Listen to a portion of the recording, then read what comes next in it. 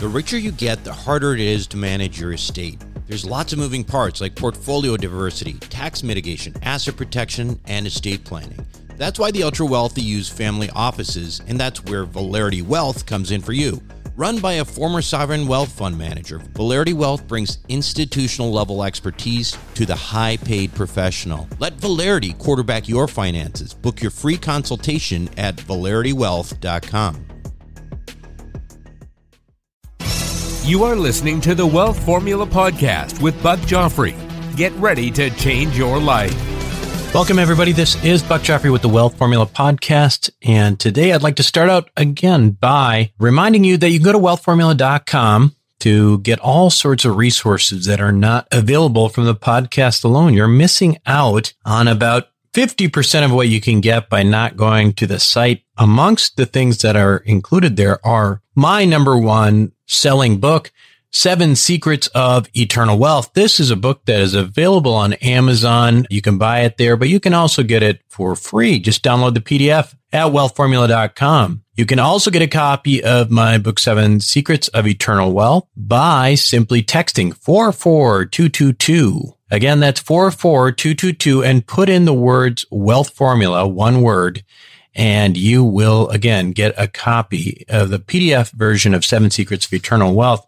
Now, as for today's show, let's begin with that topic. Why do I advocate investing in real things like real estate and precious metals, things like that you can touch and feel and aren't complicated? And why do I prefer those things over stocks, bonds, mutual funds, intangible things? Well, because really the biggest reason is because I understand them, and they are, for the most part, pretty predictable. Right? I understand that when I buy an apartment building that people have to pay me rent if they want to live there. That's just how it works. It's pretty simple. That property value itself, of that apartment building might go up. It might go down. But as long as, there's a pretty good margin of safety on the rents, even if the rents had to go down just a little bit, the actual income that I receive on a monthly basis, or maybe a yearly basis, or whatever you want to say, again, it's pretty predictable. Now, apartment buildings are also, a really good hedge against inflation, right? I mean, rents go up in an inflationary environment, and so does the value of my property. Now, gold is somewhat predictable too, to a certain extent. I mean, there's short-term volatility, but it's an excellent hedge against inflation. If you look at gold in the Roman times of Christ, an ounce of gold bought you a toga and a nice pair of sandals. And today, what does an ounce of gold buy you? Well, depending on your tastes, a nice suit and a pair of shoes. Now, does that mean when I say that I never invest outside of cash flowing real asset paradigms? Well, I wouldn't say never. Okay. Again, the reason I like these kinds of assets, real assets, is because fundamentally, listen, I understand them. I'm a simple guy. I don't understand the way complex financial products work, but I understand these things. And to me, to a great degree, they are also very predictable. And it's because I understand them that they're predictable. And that's really just, again, my perspective. But again, that's my perspective. And someone else out there may have another perspective that allows them a competitive advantage in certain kinds of investment strategies that, to me, they all look Greek. But if I look at what my broader investment philosophy is, rather than let's just focus on an asset class, really here it is. I like to invest in things where the cards are stacked in my favor. That's really what it comes down to. I don't have I know a lot of people do, but I don't have this sort of moral thing about, well, I can't invest, I have to invest in this and that because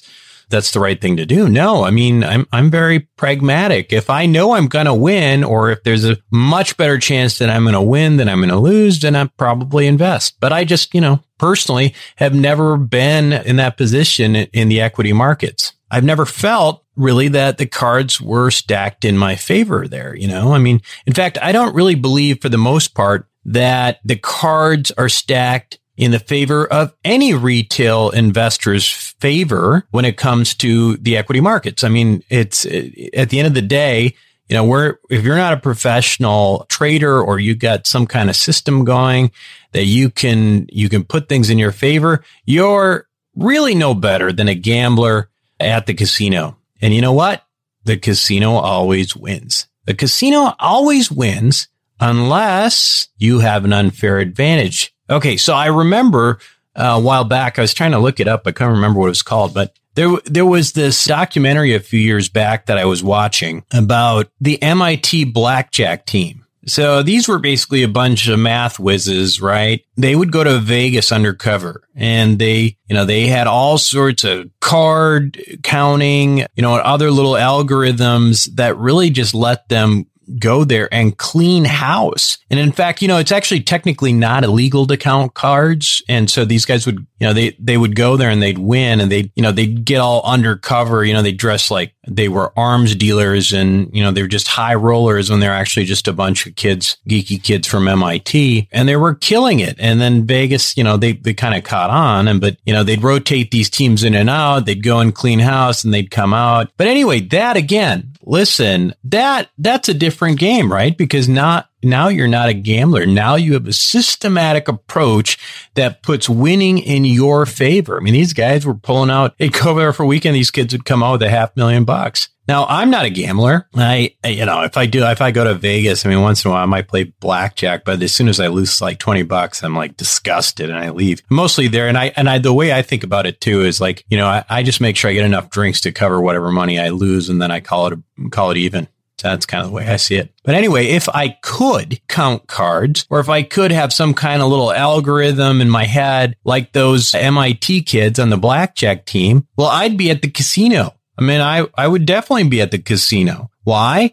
Because the cards would be stacked in my favor. So how does this pertain to you or to anything that we talk about with regard to investing? Well, I'm telling you, these days especially, it does. And it's crazy that we're out there on the same field where there's all sorts of computers and artificial intelligence competing. You know what? You're going to find out all about that stuff on this week's Wealth Formula podcast. And so when we return, I am going to talk to you, a guy who knows all about this, Howard Getson, the founder of an artificial intelligence-based hedge fund called Capitalogics.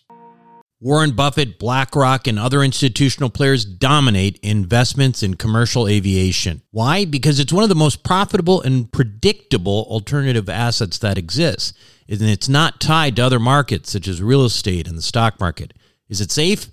Well, imagine triple net leases to the likes of American Airlines and British Airways. Income is contractual and guaranteed by some of the biggest named airlines in the world. That's why this kind of investment was never available to the ordinary accredited investor. That is until now. Visit accesswealthaviation.com and check it out for yourself. Invest in an institutional team with over 200 plus years of combined investment experience in the aviation sector. Conservative investing with double-digit returns and tax advantages. That's accesswealthaviation.com. accesswealthaviation.com. Welcome back to the show, everyone. Today, my guest is Howard Getson. Howard is a graduate of Duke University. He also holds an MBA and law degree from my alma mater, Northwestern University. In fact, he used to have lunch in the hospital cafeteria at Northwestern, so he knows we've been on common ground very much. Now, Howard's interesting because he founded a company called Capitalogics. Now, Capitalogics develops, believe it or not, hedge fund in a box technology. It uses artificial intelligence. So what they do is they use thousands of algorithmic trading systems and automated testing platform and a database of trillions of performance records and try to identify the trading candidates with an edge in different markets and trading conditions. So obviously really fascinating stuff. Howard, thanks so much for being on the show today. Yeah, it was terrific to meet you at the Genius Network, and I appreciate you inviting me onto the show. Yeah, that's a great group and was really cool to meet someone in your business. Now, Howard, I'd like to back up a little bit because it's so interesting what you're doing. And I'd love to get your sort of story. And how did you, obviously you got your MBA and your law degree. How did you go end up in the artificial intelligence hedge fund business? Well, it's a good substitute for lack of the real thing. No, it turns out that when I first graduated law school, I started working as a corporate securities lawyer who did technology law. And I loved my clients, and I didn't love my partners as much as I loved my clients. I had brought a computer into the law practice probably by 87. And I remember conversations where they said only secretaries type. I was like, no, this is a productivity tool. But lawyers don't care about productivity. They're going to bill 40 hours one way or another. So it was different back then. Yeah. But I believe in this concept of unique ability. And it's not only something that you've got superior skill doing, it has to be something that you love doing. And I found that I spent time thinking about technology and what was possible and reading about the future and figuring out how to create that future way more than I cared about billing 2,000 hours or doing what I used to do. So I founded a company in 91, and we didn't know it was going to be an artificial intelligence company at the time. We started using rules-based processing and time-based rules and role-based rules, and ultimately it became a pretty successful company. But I sold it in the year 2000. And along the way, I started speaking at conferences, and I got to know a lot of CEOs from Silicon Valley, and I invested maybe $100,000 in a company like Tom Siebel's company or Salesforce. And that investment grew very quickly. And initially, those investments were what I'll call fundamental analysis, right? I mean, I analyzed the CEO or the market space and maybe some additional information like how did the employees respond behind closed doors, or how excited were they about their future? It wasn't really inside information, but it was behind the scenes, actual in the trenches knowledge. And I felt pretty good about that. And I made a ton of money. So I thought I must be really good at investing. What I realize now is I was really good at being born so that stage of my career was in one of the biggest bull markets of all time, right? Yeah, just to be clear, Howard, when you were investing in these companies, do you mean you were investing in them before they were publicly traded or as stocks? No, I was buying their stock. Oh, okay, got it. And so that's the thing is from, late mid 90s through early 2000s, if you bought Global Crossing or you bought Siebel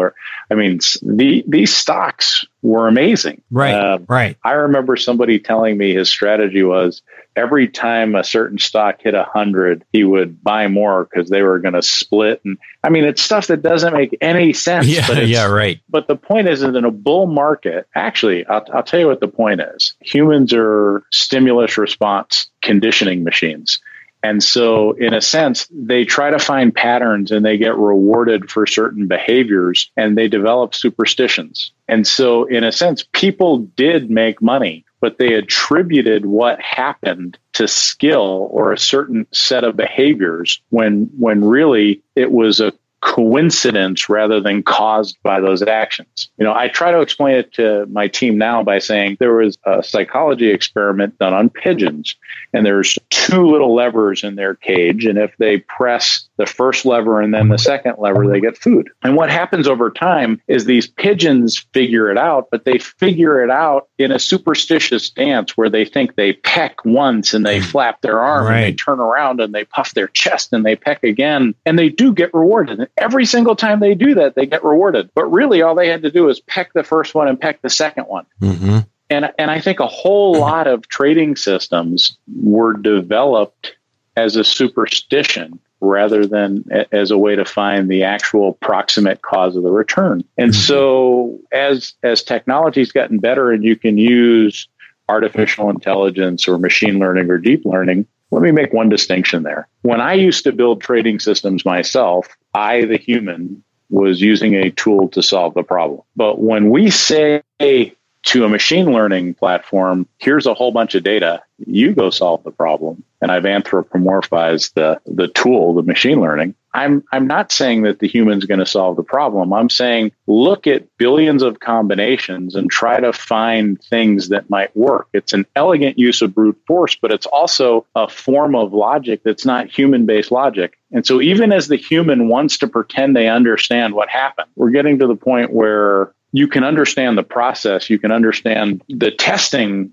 process. You can understand the validation process. But these things are happening at light speed. You can't actually understand what's happening, and you certainly can't understand what's happening in real time. And so it's a totally different game we're playing now. I presume you're talking specifically about the high frequency trading and that sort of thing. When did that really start, Howard? And when did the game change that? So first off, I want to distinguish that we don't do high frequency trading. Right. Now, we do use the same kind of hardware and the same speed of analysis, but we're doing high frequency analysis. We might even be doing high frequency asset allocation. But when I make a trade for days. Right. We're not trading microseconds. Sure. Everything changed in 2003. Okay. And that's when electronic trading, let's go back to like the futures pits. So do you remember pictures of Wall Street back in the day where you saw people in the pits with their arm raised and they're buying and selling? Yeah.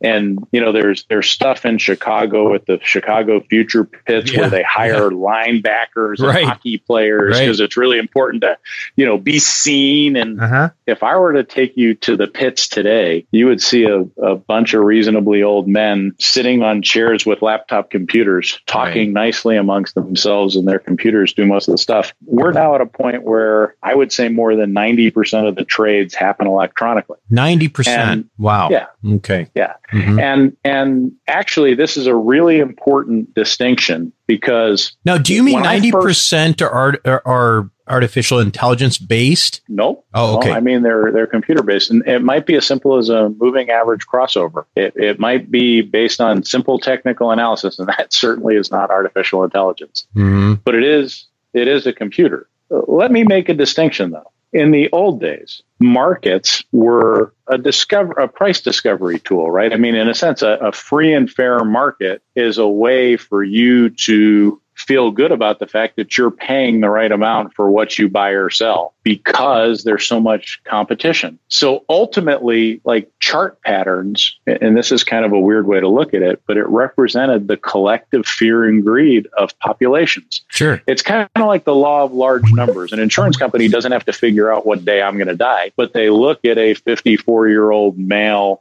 who doesn't smoke and only drinks moderately, who exercises 3 times a week, and they say, if I have 10,000 of them, how many are likely to die this year for any reason? And it's not hard to come up with a reasonable estimate of that. Sure. So a stock market was a way to say, you know, since the beginning of time, human nature hasn't really changed much. Sure, technology has. Sure, the external things like the kind of cars we drive or what we do with our free time has changed, but human nature hasn't. So as prices go up quickly or slowly, some people are going to say, ooh, this is an amazing opportunity. And other people are going to say, ooh, I better sell because I want to protect my profits. And it's the law of large numbers. So when I look at certain technical analysis patterns from back in the, let's say, 90s, it was really easy for me to explain them as like an arm wrestling match between the bull and bears. And so the first part of the pattern was somebody did this, and then the response was this.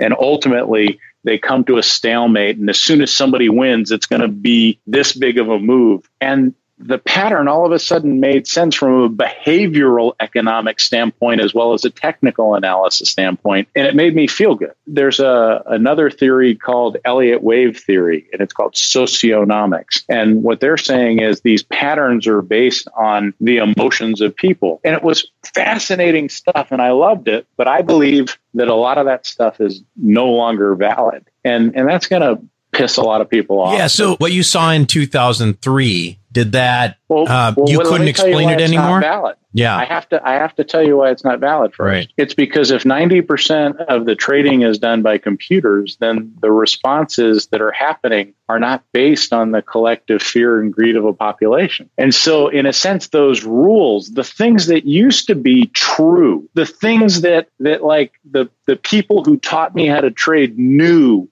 they think, they feel, but they know were true, but they're not true anymore. And so a lot of these people have become the foremost experts in the world of something that has become mostly irrelevant. And it's irrelevant not because it wasn't interesting. It's just that it's not how things are traded anymore. There's a different game.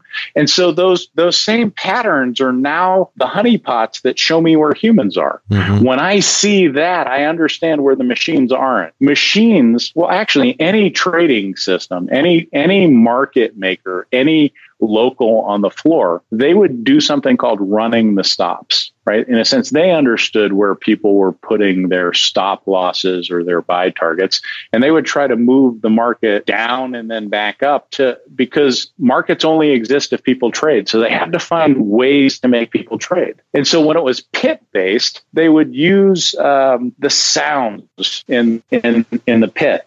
If it was too quiet, somebody had to do something to shake things up, and then you would trade the momentum, and you could tell there was momentum because you could hear the roar or the rumble. Well, nowadays that's happening faster and with more volatility because it's algo bot trench warfare, where when a certain algorithm isn't getting what it wants, it tries to shake the weak hand.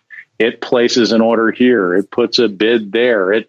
It does stuff. But in a sense, you're going to see periods of increasing volatility with increasing speed. Right. And why did that start in 2003?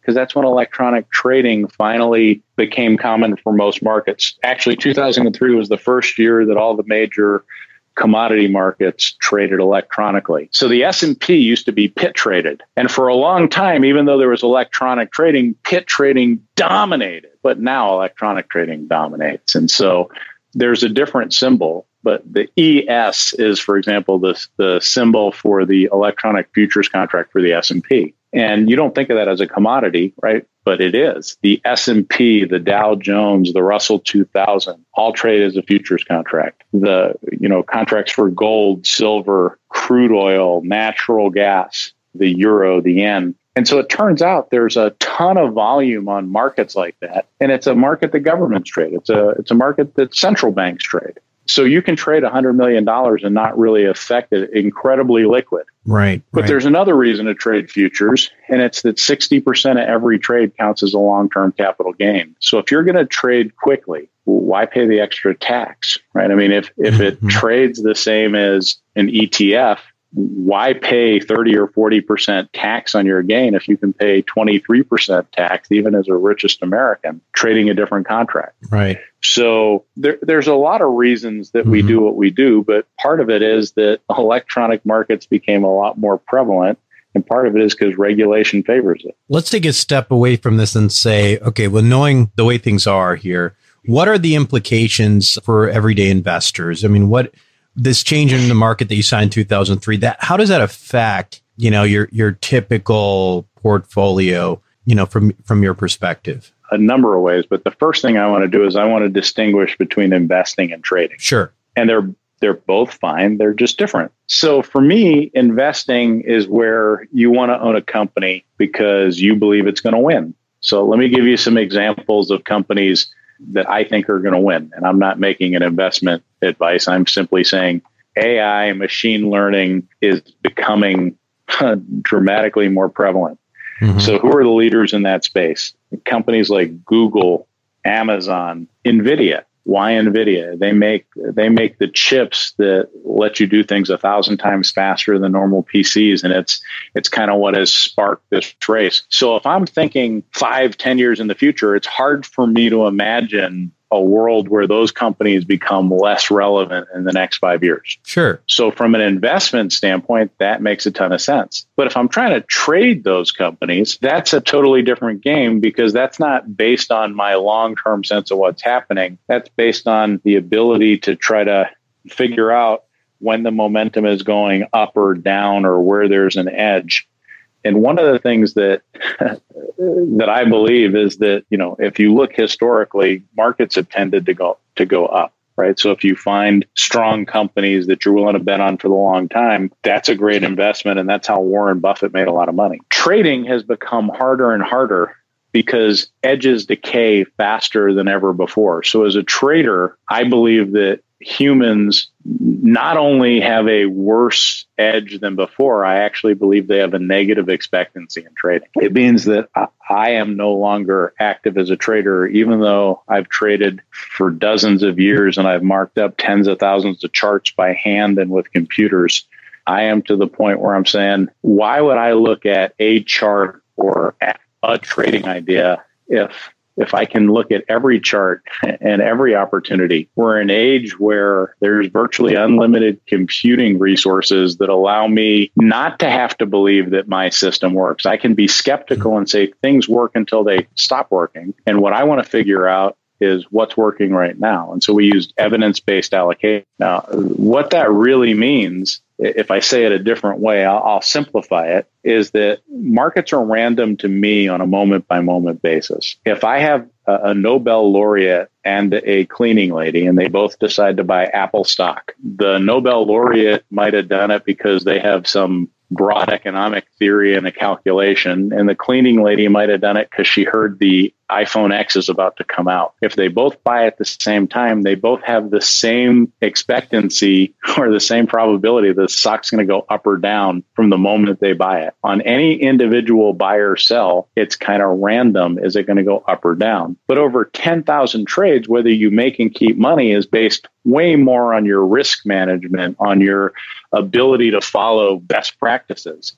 And so automation makes sense there because you can automate best practices. You eliminate the fear, the greed, the discretionary mistakes that humans have. And you say, I can even add edges because I can calculate real-time expectancy scores. I can figure out how to even improve my odds by finding a way to create what we call alpha by avoidance. Alpha is the excess profit you make from manager skill. And alpha by avoidance is a way for me to make money by eliminating bad choices. Mm-hmm. And so if I do scenario-based trading where I say, look, if the market goes up really quickly right here, these are the little programs that buy and sell the market. We call them bots. These are the bots that do best when the market goes up. And if the market goes down really heavily right here, these are the bots that do the best. Once I use kind of analytics to figure that stuff out, I don't have to use analytics anymore. Now all I have to do is be able to use computers that are fast enough to tell me which of those baskets of bots is making money faster. And so in a sense, we're momentum trading technique rather than predicting markets. And this becomes important because even though patterns happen again and again, the order that those patterns happen is random to me. There was just a hurricane, but we didn't know how bad it was going to be, but the hurricane happened. There was a power failure. There was a flash crash. Sometimes there are Trump tweets. These are things that I didn't know were going to happen. I guess now we know Trump tweets are going to happen. But right. But realistically, in a sense, those exogenous events affect markets. And so to me, it adds an element of randomness.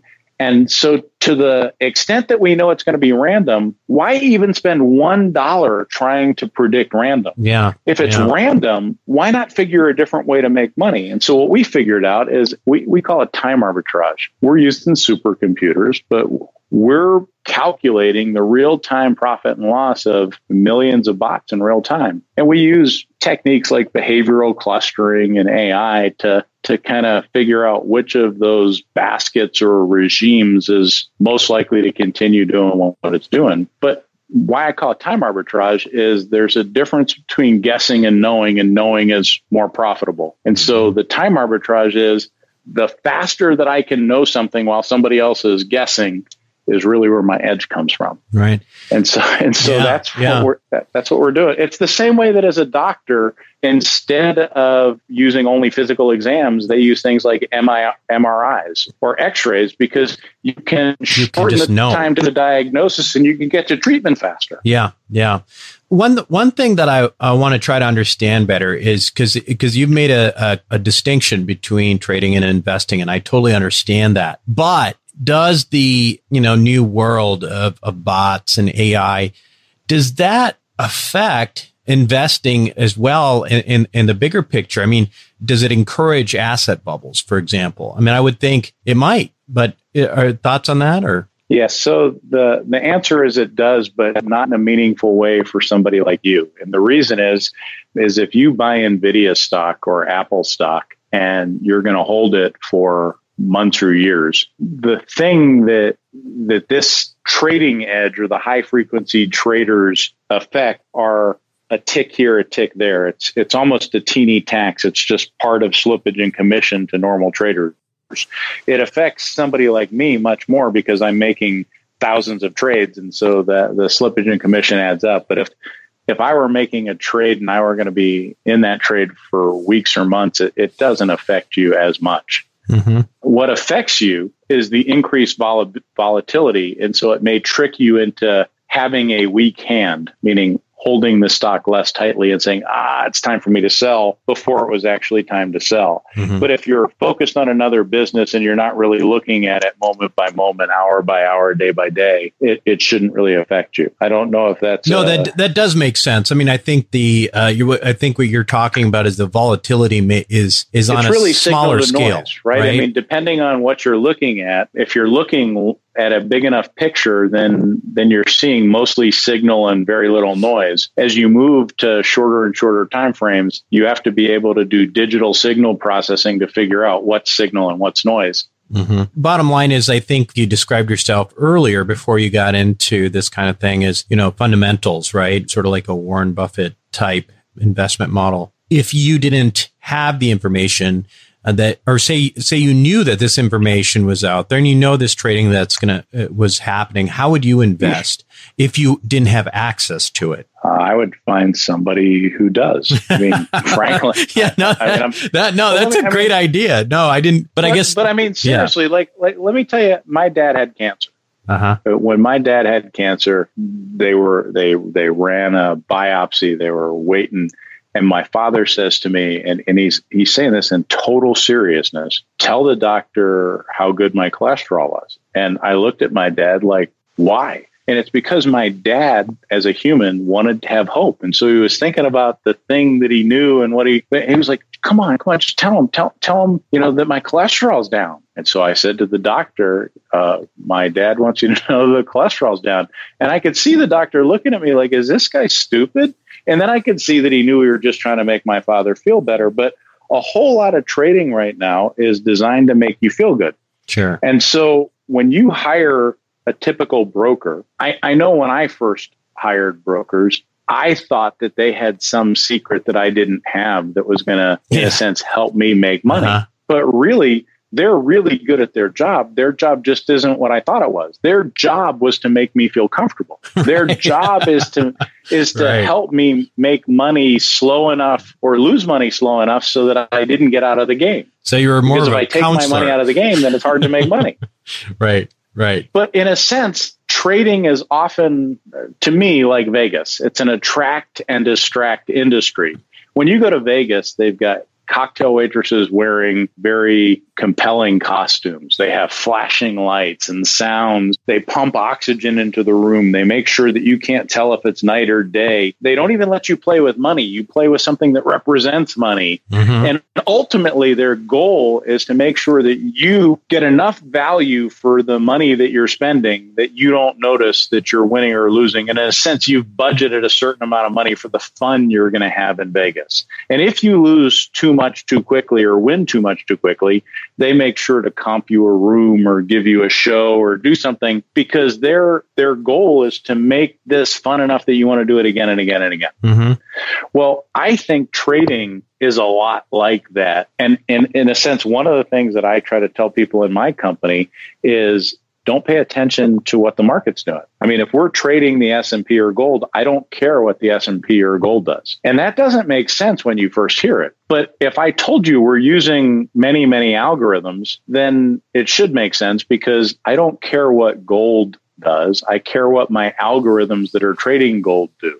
And so I want to know, is it my bull market specialist or bear market specialist or volatility specialist? So paying attention to what the market does is a distraction. Having that same level of instrumentation, the charts, the metrics, the ability to figure out what's my profit factor, what's my standard deviation of error, all that. I want that instrumentation to be on my trading systems, on my techniques, on my risk management, not the market. And so when I hear Dow Jones went up 30 points today, I realize somebody's playing the wrong game. Right. Right. Right. So let me ask you this. So say you're, a lot of my listeners are, they're doctors or, they've got some money. They might be 6-figure plus, mid 6-figure. They might be people who have, have $100,000 to invest in something at a given time. Is there a way, you said, find someone who does do this? How do they do that? How do they find someone who's doing the bot? Well, it's going to get a lot easier. I mean, somebody like us, it's going to get a lot easier. So there's an old world of trading and there's a new world of trading. And a whole lot of what you've seen till now is the old world. But it's kind of like the internet, right? I mean, when the internet first came out, it was easy to find a website that had a banner that flashed and everybody shared the dancing baby. But now everybody has a website and it's really easy to buy stuff. I can just as easily buy a pair of sneakers online as probably easier than going to the store. So it's going to get easier. Now, the same is true for this kind of electronic trading or artificial intelligence and machine learning. It's the golden age. People are going to say, I can't believe how lucky Howard was that he was there at the beginning. But everybody listening to this is there at the beginning. Right now, it's happening. And you don't have to rush to get into this moment. You just have to recognize it's happening. Look, it's come into the medical profession. Tell me about the Da Vinci robot. Tell me about the fact that radiologists have a real problem because they're developing AI and machine learning modules that are going to read X-rays or MRIs as well or better than humans. I mean, if you're a pilot, talk about Autolander. If you're somebody who drives a taxi, recognize that autonomous vehicles are coming. It's happening. The people who used to do airline pricing models, clearly machines are going to do that better. Same is true with trading. There's no question that somebody, look, I've spent almost $40 million on the platform we use to trade. So we have a hedge fund, and that fund is available to accredited investors. But ultimately, we're making this platform available to other hedge funds, and you'll start to see many, many more hedge funds based on either our technology or similar or reasonably different, but still technologies based on kind of this new world of there's a lot of ways to make money. Yeah. What's your minimum investment for accredited investors in your hedge fund? Right now, we take $250,000 as the minimum investment. But again, you should find a financial advisor or a fund manager that you understand and you appreciate the direction they're going in, and just recognize that this is something that's coming.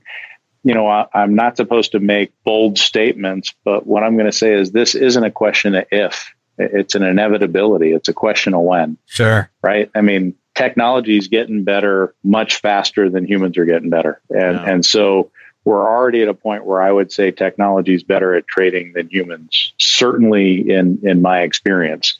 But I think that in general, that's going to get much more true, much faster, much more broadly. So whether you're trading bonds or options or whatever, you're going to see the edge start to assert itself and start to change markets. And I think the way you'll see that is more volatility faster. So it won't necessarily be long periods of volatility. It's going to be more periods of extreme volatility for short periods of time that people use as giant profit opportunities. Fascinating stuff, Howard. I mean, this has been really great. Let me ask you this now. If people want to learn more about what you're doing, I know you've got a newsletter, which is awesome. I'm on it. Can you tell us a little bit about how we can get involved? Yeah, actually, for your users, if they just send an email to howard@capitalogics.com. So CAPITALOGIX. There's only one L in the middle, so it's the word capital and logics, CAPITALOGIX.com. So howard@capitalogics.com and just put the word newsletter. We'll give you, for your listeners, we'll give a free newsletter. Comes out weekly where we talk about the advances in technology and trading. And sometimes it's about AI or machine learning, and sometimes it's just the general interest. But it's a lot of fun. I highly recommend it, and happy to do that. Fantastic. So that's a great way to get involved. Great, Howard. Well, again, I really appreciate this. Yeah, absolutely. It's been really fascinating. And I just want to thank you again for being on Wealth Formula Podcast today. All right. From my standpoint, the best way to predict the future is to invent it. And I've been in this space now for 20 years. And the coolest part for me is so many of the things that I had hoped would be true, so many of the things that I just intuitively sensed were going to happen are happening right now. It really is a great time to be in the market if you have an edge. So that's fantastic. Thanks again. We'll be right back. Self-storage is a necessary evil. It's where you keep your stuff and forget about it. No wonder this stuff is so profitable and recession resistant. The Wealth Formula community, well, we've benefited from that. We've made lots of money in this space with Reliant Real Estate, one of the largest self-storage companies in the country. With an average investor internal rate of return of almost 34%, with hold times just over 3.5 years, these guys know what the meaning of velocity of money is. If you're an accredited investor, make sure to check out what they're up to right now at ReliantFund4.com. Again, that's ReliantFund4.com. Welcome back, everyone. Now, I'm sure you were fascinated. I mean, you had to have been fascinated by Howard. He's obviously a super smart guy. And again, going back to our analogy from the beginning here, he is in this business and he's in this business with the cards stacked in his favor. So yeah, I mean, gosh, I mean, if I was Howard, I would be doing the same thing. I mean, this is obviously a smart guy who understands, who's done very well. And the idea that the equity markets are not a casino to him, or they are a casino. He's just like those kids from MIT who are going there and cleaning house. I mean, that's basically it. But the other thing I want to just point out, though, again, is it just the perspective here from where most of us are at, right? Most of us are not artificial intelligence. We don't have our own supercomputers and that sort of thing. So, I certainly wouldn't blame you for trying to, try to get involved with somebody like Howard. That makes a lot of sense. If you have an unfair advantage, if you have a way to make the unpredictable predictable, then by all means do it. I mean, as long as it's legal, I mean, why not? My point, though, in the larger sense is that, I talk about cash flow and real assets and all that. And again, that is really what I believe in for the most part. But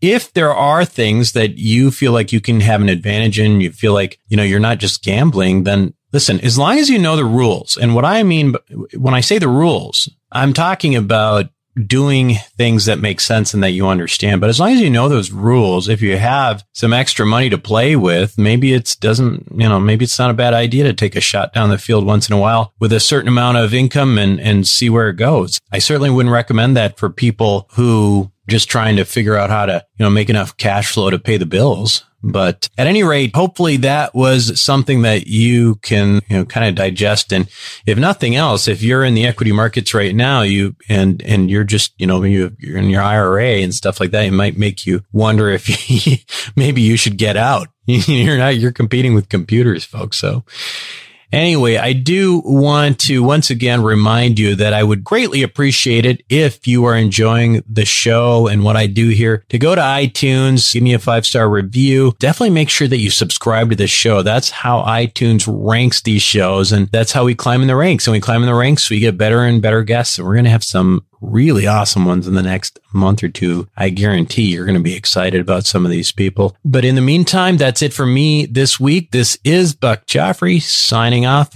from the Wealth Formula Podcast. Thank you for listening to the Wealth Formula Podcast. Visit us on the web at wealthformula.com. The information contained in this podcast are opinions, not fact. As always, consult your own financial team before making any investment. See you next time.